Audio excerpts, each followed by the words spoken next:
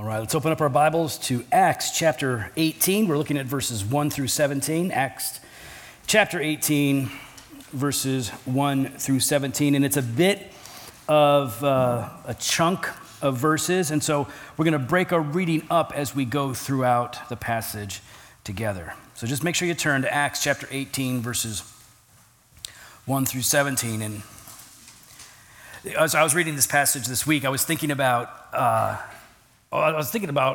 myself, which I do. I guess I do that a lot, right? I read the Bible and then I think about where am I at with this. And one of the things that made me think about was when I was a kid. When I was a kid, I didn't have friends, right? I had friend. It's usually what I had. I have like one. When I was a little kid, I either had no friends or I'd have one friend that I would find that we would hit it off. And I feel like I've always been an introvert, sort of like a do my own thing kind of a guy. But I wonder, am I that way because I never found any friends, or did I not find friends because I am sort of that way? I'm not sure.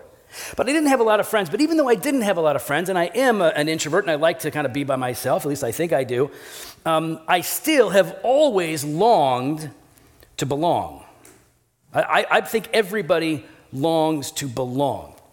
Even if you're an introvert, even if you don't like people, I think that you want to like people and that you are looking for opportunities to connect with others. So I think from a very young age, we search for community, and hopefully we find aspects of that in our family, right? But we usually look for it outside of that as well. And so we're looking for a place where people know us and we know them, and we actually feel safe, like we belong here. These are our people. We search for community. We try to find our people. A lot of people talk about it that way. I'm looking for my people. And I think you can find it in parts, in places. It's real, it's authentic. You can find community that is authentic and precious. It doesn't have to be Christian, but I think, and this is the principle that I really want us to dial in on today together. I think this principle is very much true. When you find God, you find your people. You'll find people that you can have community with outside of this, but when you find God, you really find your people. You find where you truly belong, because that's the people that you have been made for. So what I want us to do is I want us to look at this passage together.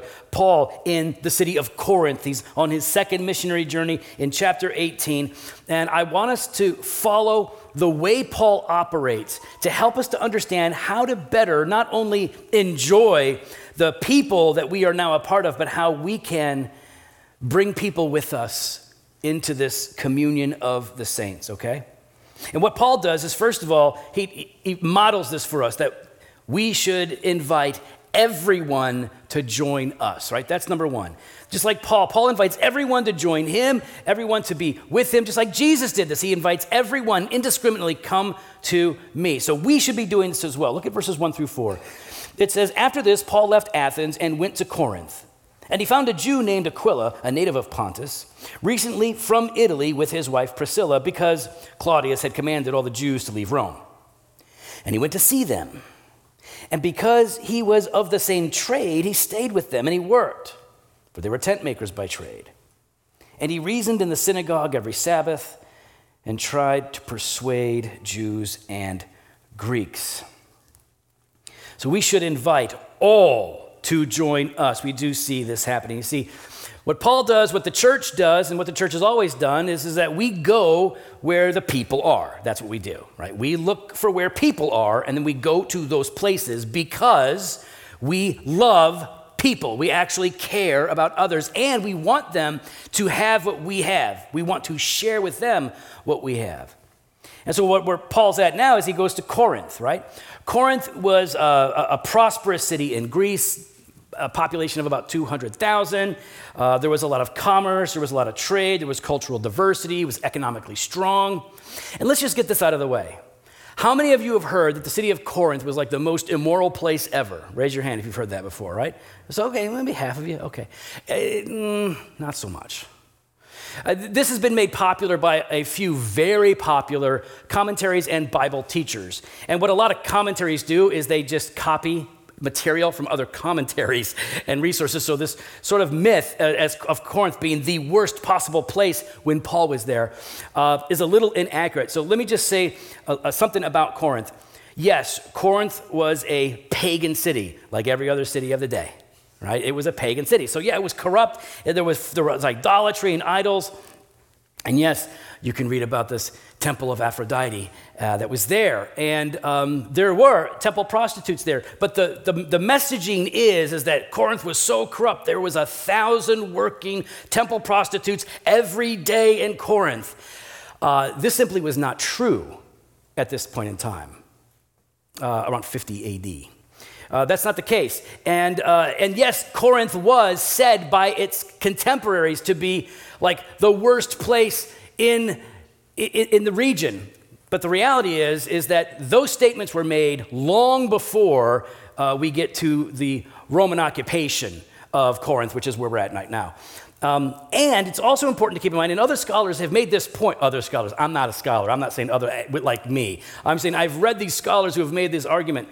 And what they say is that a lot of neighboring cities and regions would put Corinth on blast and give them really low Yelp ratings because they were jealous of their affluence and their comfort and their success. You know how cities, they'll get into feuds and fights, and that's what was happening. So this whole idea of Corinth being the worst imaginable place ever, not too real. But yes, it is a worldly city where there was a lot of ungodliness, but it wasn't uncommon. It was like the Fox Valley, right? Is it not? I don't think it was all that different. Maybe a little bit, but it's besides the point. Paul goes to where the people are. And what this demonstrates for us, like Paul goes wherever the people are, whatever kind of a city it is, he'll talk to Jews, he'll talk to Greeks, he'll talk to everybody. Because for Paul and for us, we don't write people off. We don't write people off. We don't go like, oh, well, that's your background, that's what you've done, that's how far you've gone, then there's no point in even trying. We don't do that. We don't write people off. We reach out to everyone. We make an effort with everyone to encourage them, to invite them to know Jesus. So Paul goes to Corinth, and he finds this Jew named Aquila, a native of Pontus, and from Italy with his wife Priscilla. They were in Italy. So Aquila and Priscilla are a married couple. They are Christians. Right, so they have this in common with Paul. Paul finds out about them. He wants to meet with them because they're well educated. They're strongly taught. They're great theologians. They're teachers. So he finds them. He hears about them. He wants to have fellowship with them because they have this shared faith in common. But they also have a shared trade. Paul was a tent maker. If you don't know what that is, it means he makes tents. That's what he did. So he made tents, and that was not just anybody can do it, but not do it well. Paul was good at it. It was a vocation for him to support himself while he was doing ministry. Now, while Paul says, "Listen, I'm allowed to take full support and just do ministry all the time. I don't have to do this, but I want to continue to support myself as much as I can by making these tents because I want the money that would come to me to go to other missionaries and other churches." Right? That was Paul's mindset. So he was really selfless in that. Now, when Paul is saying this, he's like, I want those gifts to go elsewhere. It doesn't mean that he doesn't accept gifts. He clearly does, and he does even from Corinth. Now, he meets Aquila and Priscilla, and they're going to come into the story again later on. But they are tent makers, and so he connects with them. He's like, this is a good connection. Good, feels good. So that's what he does. And while he's doing that, right, on the weekends, on Saturday, he goes to the synagogue, and that's where he begins to preach the gospel to the Jews and the God-fearing Gentiles, right? He reasoned in the synagogue every Saturday and tried to persuade Jews and Greeks. So what does Paul do, right? He goes to where the people are. In this case, it's Corinth. He meets Aquila and Priscilla. He finds people who are a part. He finds his people, right? These are not just tent makers that make him his people. They are a part of the family of God. And he preaches Jesus. We're all called to do this, right? We preach Jesus. We invite everyone indiscriminately to join us in our faith. That is a way we should be thinking about it. We're not just inviting them to follow Jesus, abstracted from us. We are inviting them to join us in following Jesus. We're inviting outsiders to become insiders. It means that we should be viewing evangelism and outreach, whether that's formal or informal, whether you're just talking to somebody that you're meeting casually, or whether you're laying down the gospel in bullet points, right? Whatever we're doing, we are inviting people to draw near to God and to join God's people. It's an invitation. And an invitation to God is normal. Like this has been going on throughout all of Scripture. God's always inviting people to himself, sinners to himself. He calls us to repent of our sins and to draw near in humility. Let me give you a couple of examples. James chapter 4, verses 8 through 10. Here James says, "Draw near to God, and he will draw near to you. Cleanse your hands, you sinners. Purify your hearts, you double-minded. Be wretched and mourn and weep." This is repentance, right? "Let your laughter be turned to mourning and your joy to gloom. Humble yourselves before the Lord, and he will exalt you." Right? God will receive you if you draw near to him, if you come to him, if you seek him. So evangelism is an invitation to everyone to draw near to God. Not because they are worthy, not because they are clean enough to enter into God's presence, but because God is a gracious and loving and forgiving God and has provided redemption and cleansing and forgiveness through Jesus Christ. Isaiah 55, let me read you just one other passage on this. Isaiah 55, verses 6 and 7, just again to make this point that God invites the sinful and the corrupt to come to him. It says, "Seek the Lord while he may be found. Call upon him while he is near. Let the wicked forsake his way and the unrighteous man his thoughts. Let him return to the Lord, that they may have compassion on him, and to our God, for he will abundantly pardon." And I don't know about you, but I need abundant pardon. I don't need pardon. I need abundant pardon. I am a wreck, and so are you. Hopefully you know that. And God isn't stingy. He isn't cheap when it comes to grace and pardon. He is liberal. He gives. He pours out. He's generous. Jesus does this too. It's not just like throughout Scripture, this thing, draw near to God. What does Jesus say all the time? Jesus offers an invitation all the time. He says, "Come to me." That's an invitation, right? Come to me, which is a way of saying, believe in me, right? But by saying, "Come to me," he extends it really as an invitation. Come to me. You come close. Jesus is God in the flesh, the perfect demonstration of God in human form, fully God, fully man. Jesus stands here, and instead of saying, "You're all unclean, get away from me," he says, "All of you unclean, come to me. Believe in me. Follow me." Jesus does this again and again. And so what we're doing is we, like Paul, are supposed to be inviting people to join us in knowing and seeking and following the Savior. So really, evangelism is not just believe in Jesus, follow Jesus. It's join us as we follow. For example, throughout the book of Acts, what does it say? Like in Acts 2:38, repent, right? So there's like the invitation in general, right? Repent, which means return from your sins, trust in Christ, the whole thing. Repent and be baptized. That's what it says. Repent and be baptized. And baptism is a connection to the church. Right, so the command is not just, "Hey man, just you and Jesus go in peace, believe in Jesus and then go your own way." It's no. Come to Jesus and come to his people. Become a part of his community, his kingdom, his body, his family. Like in John 1:12 says, as many as received him, speaking of Jesus, as many as received him, to them he gave the right to become children of God, right? To them was given the right to be called children of God. We become something we were not when we believe in Jesus. And one of the things that we become are children adopted into a family. And we now not only have God as Father, but we have Christians as brother and sister. Jesus himself makes this point in Matthew chapter 12, starting in verse 46. While Jesus was still speaking to the people, behold, his mother, that's Mary, and his brothers, half-brothers, they stood outside wanting to speak to him. You know how family is. Like they expect special treatment or something. Like, I want to get in there. But Jesus replied to the man who told him, he says, "Who is my mother and who are my brothers?" And stretching out his hand toward his disciples, he said, "Here are my mother and my brothers. For whoever does the will of my Father in heaven is my brother and sister and mother."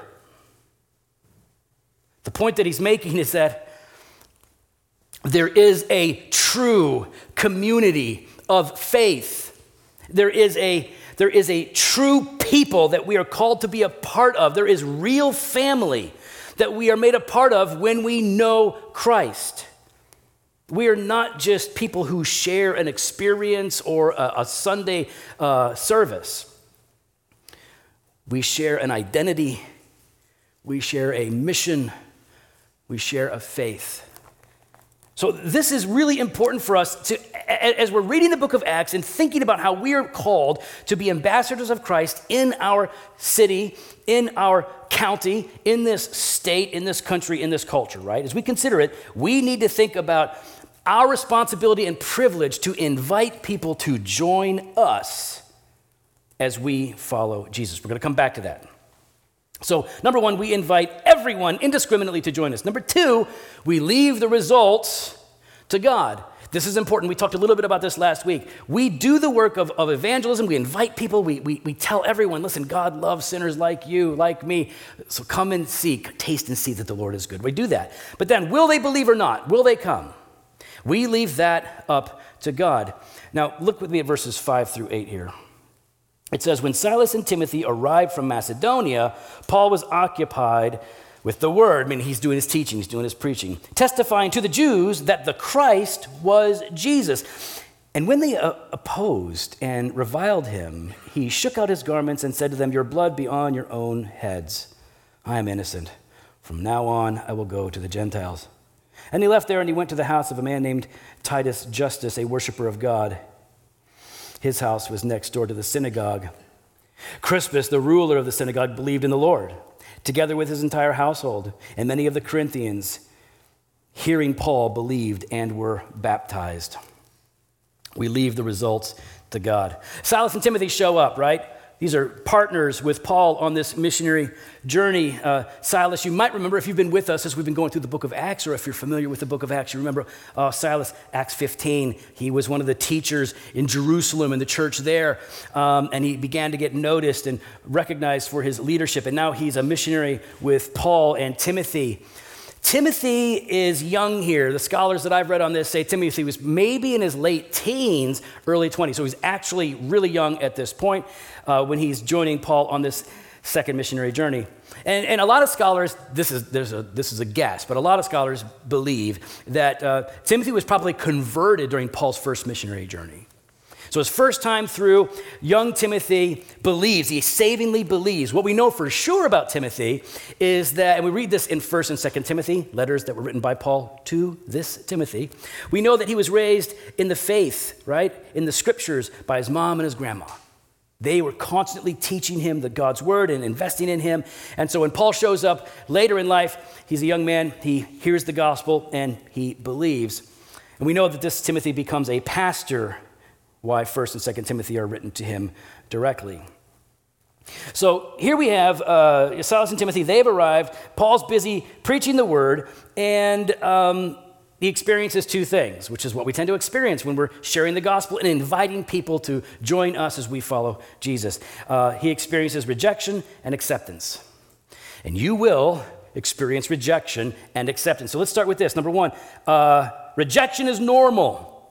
Rejection is normal. It doesn't mean that you're always going to be rejected. It doesn't mean you should be pessimistic. It just means don't be surprised when people who have not had their minds spiritually enlightened, who haven't been born again by the Spirit of God, don't like your message of repent of your sins and believe in Jesus and follow him as God. Don't be surprised that they don't like the ideas that you put forth, that their previous religious experience, while might have some sort of personal experiential value to them, do not reflect the real God who created the heavens and the earth. So we need to be honest about this. We're going to be opposed. And what we see here is that he was opposed and slandered. All right? He was reviled. That's what it says. They opposed and reviled him. Reviled is a word we don't use, but it can mean slandered. It can mean cussed. Right? To be cussed out or to be talking poorly about. Paul was opposed by these people, his Jewish people, his Jewish family, slandered and cussed out. Rejection is normal. We shouldn't be surprised. In Matthew chapter 5, Verses 11 and 12, Jesus makes this point. Blessed are you when others revile you, same word, and persecute you and utter all kinds of evil against you falsely on my account. Rejoice and be glad, for your reward is great in heaven, for so they persecuted the prophets who were before you. It should not surprise any of us. This is normal. It doesn't mean it feels good. It doesn't mean that you're high-fiving because you are being reviled. But it does mean that you are drawing near and relying on God's grace in those moments because you know that this is a part of the process and a part of the plan. I like 1 Peter chapter 4, verses 12 through 14 specifically for this. Here, Peter says, Beloved, do not be surprised at the fiery trial when it comes upon you to test you as though something strange were happening to you. But rejoice insofar as you share Christ's sufferings, that you may also rejoice and be glad when his glory is revealed. If you are insulted for the name of Christ, you're blessed because the Spirit of glory and of God rests upon you. Peter says, listen, when you are cursed and mocked and belittled and rejected for your faith and for the invitation that you extend, while it's painful, you are experiencing, you have a closeness to God that you wouldn't otherwise have. God is close to the brokenhearted. He is near you. You are blessed. That means favored. It doesn't mean comfortable. It means that God is going to give you what you need to continue. So Paul is opposed and he's slandered and he's cussed. And then you read something that makes it sound like Paul quit. You see that? They opposed him. And so what does Paul do? He takes his outer garment, like his cloak, and he shakes it out, being all dramatic like Paul, shaking the dust off of it. And he says, your blood be on your own heads. I am innocent. From now on, I will go to the Gentiles. And he left there. That's dramatic, okay? I don't know why he just couldn't just say it. He had to make a whole show about it. Did Paul quit? Did Paul give up? Well, there's a sense in which you might say yes, but I think it's better for us to think it through. Paul doesn't give up on anybody, right? Paul goes to everybody. That's the model. He will go anywhere at any time to tell anybody about Jesus. He's been spending all this time here. What's happening, though, is that Paul is now seeing that these people that he has been speaking to, these specific people, they are hard-hearted and resistant. Their hearts are hard and they are resistant. They are showing no signs of repentance. In fact, they are continuing to be hostile, antagonistic toward him in the message, perhaps even dangerous. And so after doing all that he can to reach them and sees nothing happening, he says, okay, I'm out. All right? And it's not that he is giving up. Every opportunity that we have to talk to people about Jesus, every mission trip, every ministry moves from some people to other people. At some point it changes. Here it's changing because of their hard-heartedness. But because they are so stubborn and hard-hearted and antagonistic, Paul does get dramatic. He takes his cloak off and he shakes it out. And he says, listen, I'm shaking the dust off. I'm moving on because you are refusing this offer of grace. And the reason probably, the reason that Paul is so dramatic about this is because these are his people, like nationally. These are his Jewish brothers and sisters. He's close to them. Paul is the Hebrew of Hebrews, he calls himself. And he longs for his Jewish brothers and sisters to become a part of the kingdom of God and become his spiritual brothers and sisters on the deepest level. And they're resistant. And they have the scripture. They read it every week. Like they have the scripture and they're missing it. So yes, he is saying, like, you have no more excuses. You have heard the truth. I am going to move on and I'm going to go to the Gentiles. Now, it's funny, and in fact, I was just talking to one of our members after this. It was funny because he brought up, he goes, it's kind of funny that he does this big dramatic thing. I'm leaving, I'm going to leave this, and he just goes next door. But that's what he does. And I said, that's actually very funny. I'm going to tell everybody that you said that because that is exactly what happens. He left there, and he went to the house of a man named Titus Justus. His house was next door to the synagogue. That's awesome. I don't know if he's trolling them or if it's God's providence. I don't know what's going on. But yeah, he goes to Titus Justus, and he goes there, who was a worshiper. Crispus, the ruler of the synagogue, the place that he just left, becomes a believer. And then his whole household believes. Can you imagine? Crispus believes, and so does his entire household. He joins Paul, and his family joins Crispus. It's not just you coming to Jesus, it's you joining the people who are following Jesus. That's why we leave the results to God, because rejection is normal. We see that. But acceptance, here, we can see it. Acceptance is celebrated. And sometimes we get a little too, up in our heads about this. Like, we don't want to count. We don't want to be about numbers. We want to be about souls. We don't want to focus on numbers. We don't want to make a big deal out of numbers. And, okay, well, listen, if you can't read the book of Acts and not understand that, wow, when people become Christians, it's celebrated. When the gospel is accepted, it's celebrated. You know what people do? You know what Christians do? You know what the church does when that happens? They take numbers. They start counting. Like, look at all these people. Holy cow, how many people is that believe? Holy smoke. And they write it down. Who are the names? They start writing it down. Acceptance should be celebrated because we're not celebrating decisions. We're not celebrating numbers. We're celebrating the grace of God at work in people's lives. We're celebrating that.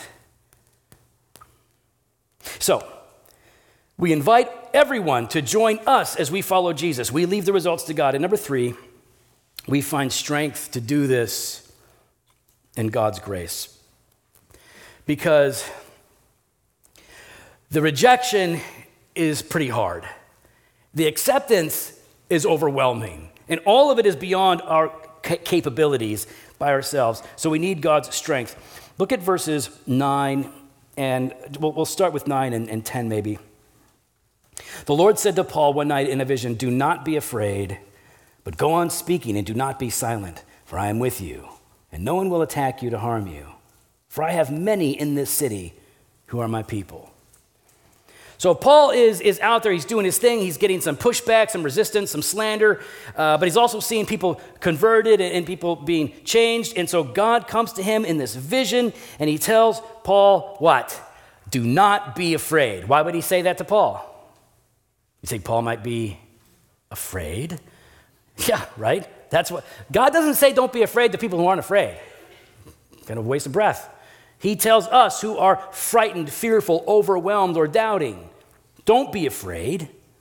And what God really says here, he says, listen, Paul, don't be afraid because, in light of everything that's happening, I am with you. You don't have to be afraid. And listen, this principle applies for every aspect of your life, not just ministry or missionary enterprise or evangelistic endeavors.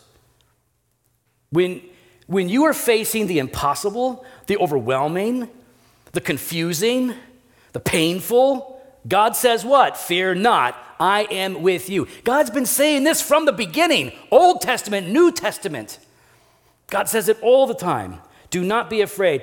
It's not that you're not going to encounter fearful experiences, but when you do, God is present, and he is there with a purpose. Listen to Isaiah 41. Verse 10, fear not, for I am with you. Be not dismayed, for I am your God. I will strengthen you. I will help you. I will uphold you with my righteous hand. That's what God tells us in the midst of weakness.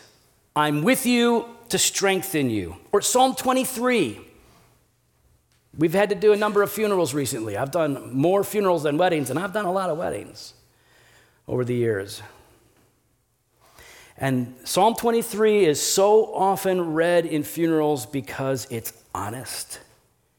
Life is oftentimes dark and evil. Even though I walk through the valley of the shadow of death, I will fear no evil. Doesn't deny that evil exists or that the days aren't dark. It admits these realities. Even though I walk through the valley of the shadow of death, I will fear no evil. Why? Because you are with me, your right hand, your rod, and your staff. They guide, they comfort, they protect. This is what God tells us. I'm here with you at all of these critical moments to strengthen you to persevere. And so he tells Paul, listen, you're going to experience hardships, but your life's not going to get taken from you. So listen, just trust me and keep at it. And Paul stays. And it's not easy, right? It's not easy. Just because God says, hey, don't be afraid, doesn't mean he's not saying, oh, it's going to be a piece of cake. He's not saying that. The reason he's saying don't be afraid is because it's not going to be a good time. There's going to be a lot of difficulties. There might be joys and moments of brilliant exaltation, but there are also going to be moments of debilitating discouragement where you have to look up from the pit and find God in his grace and remember, no, he's with me. He's going to strengthen me to continue on. So Paul stays, and it's not easy because there's all kinds of drama in verses 12 through 17. I got to do this part quick. It says, when Gallio was proconsul of Achaia, the Jews made a united attack on Paul and brought him before the tribunal. So we've seen this before, right? Certain leaders are upset, certain people are upset with what Paul is doing, and so they bring him to the governing authorities to try to have charges trumped up against him and to see him punished, removed, killed, or something. They say this man is persuading people to worship God contrary to the law. But when Paul was about to open his mouth, Gallio said to the Jews, if it were a matter of wrongdoing or vicious crime, O Jews, then I would have reason to accept your complaint. But since it is a matter of questions about words and names in your own law, see to it yourselves. Gallio says, not my problem. Don't care. So you just deal with it. I refuse to be a judge of these things. And so he drove them from the tribunal, and they seized Sosthenes, right? Sosthenes, the ruler of the synagogue, who had become a believer. And they beat him in front of the tribunal, but Gallio paid no attention to any of this. So that's what's happening there. Things got hard, right? The drama was real. The drama was trauma, right? It was intense. This is why God said at the beginning, Paul, don't be afraid. It'll get crazy, but I'm with you, and I'm there to support you and strengthen you.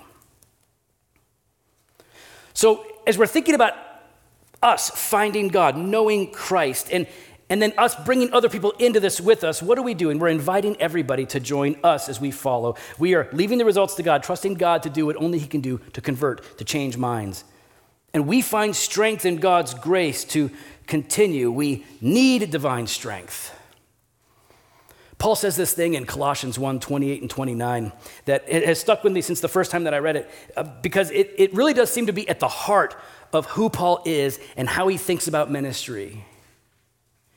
He says, him we proclaim Jesus. Him we proclaim, teaching everyone and admonishing everyone with all wisdom, that we might present everyone complete or mature in Christ. So that's his thing in verse 28. He's like, my burden is to get other people to know Jesus and to help them become mature, strong, faithful believers. And then he says, and for this purpose also I toil, struggle, labor, intense work. He says, I toil, striving according to his power, which he mightily works within me. That's Paul's perspective, and that should be ours. This, for me, is big because again, the principle, when you find God, you find your people. And while some of us are looking for our people, while a lot of Americans, neighbors, a lot of people in the world, they're looking for their people before they're looking for God. And I think you really find your people when you find God. I think it comes together.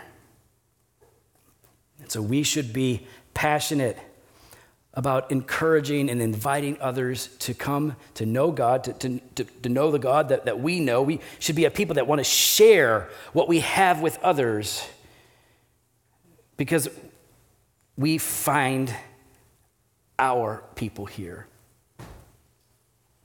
If you find God, you find out who you are. Right? Because you're made in his image. You find God, you find your people, because you find people that you have not something in common with, but you have a shared identity with. We don't all gather together at Redeemer. Hopefully we feel like a family. I could say this for me. I had friends growing up. I'd have like one. I finally had a small group of friends when I was a teenager. But I didn't find my people until I found God. And here at Redeemer, what do I find? But I find people who love me and accept me and encourage me and strengthen me and rebuke me and all of the above, right?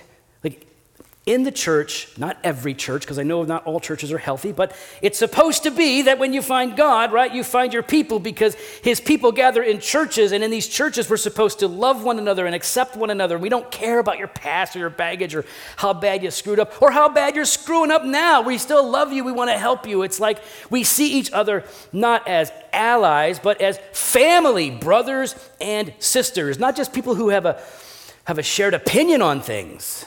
We can disagree on a whole lot of, we do disagree on a lot of opinions, but you all have some stupid opinions. I have more stupid opinions. That's the truth, right? Crazy opinions. But what we have in common is a shared identity, people made in God's image, a shared, renewed identity, right? We are redeemed by Jesus Christ. We have a shared faith. We have a shared mission,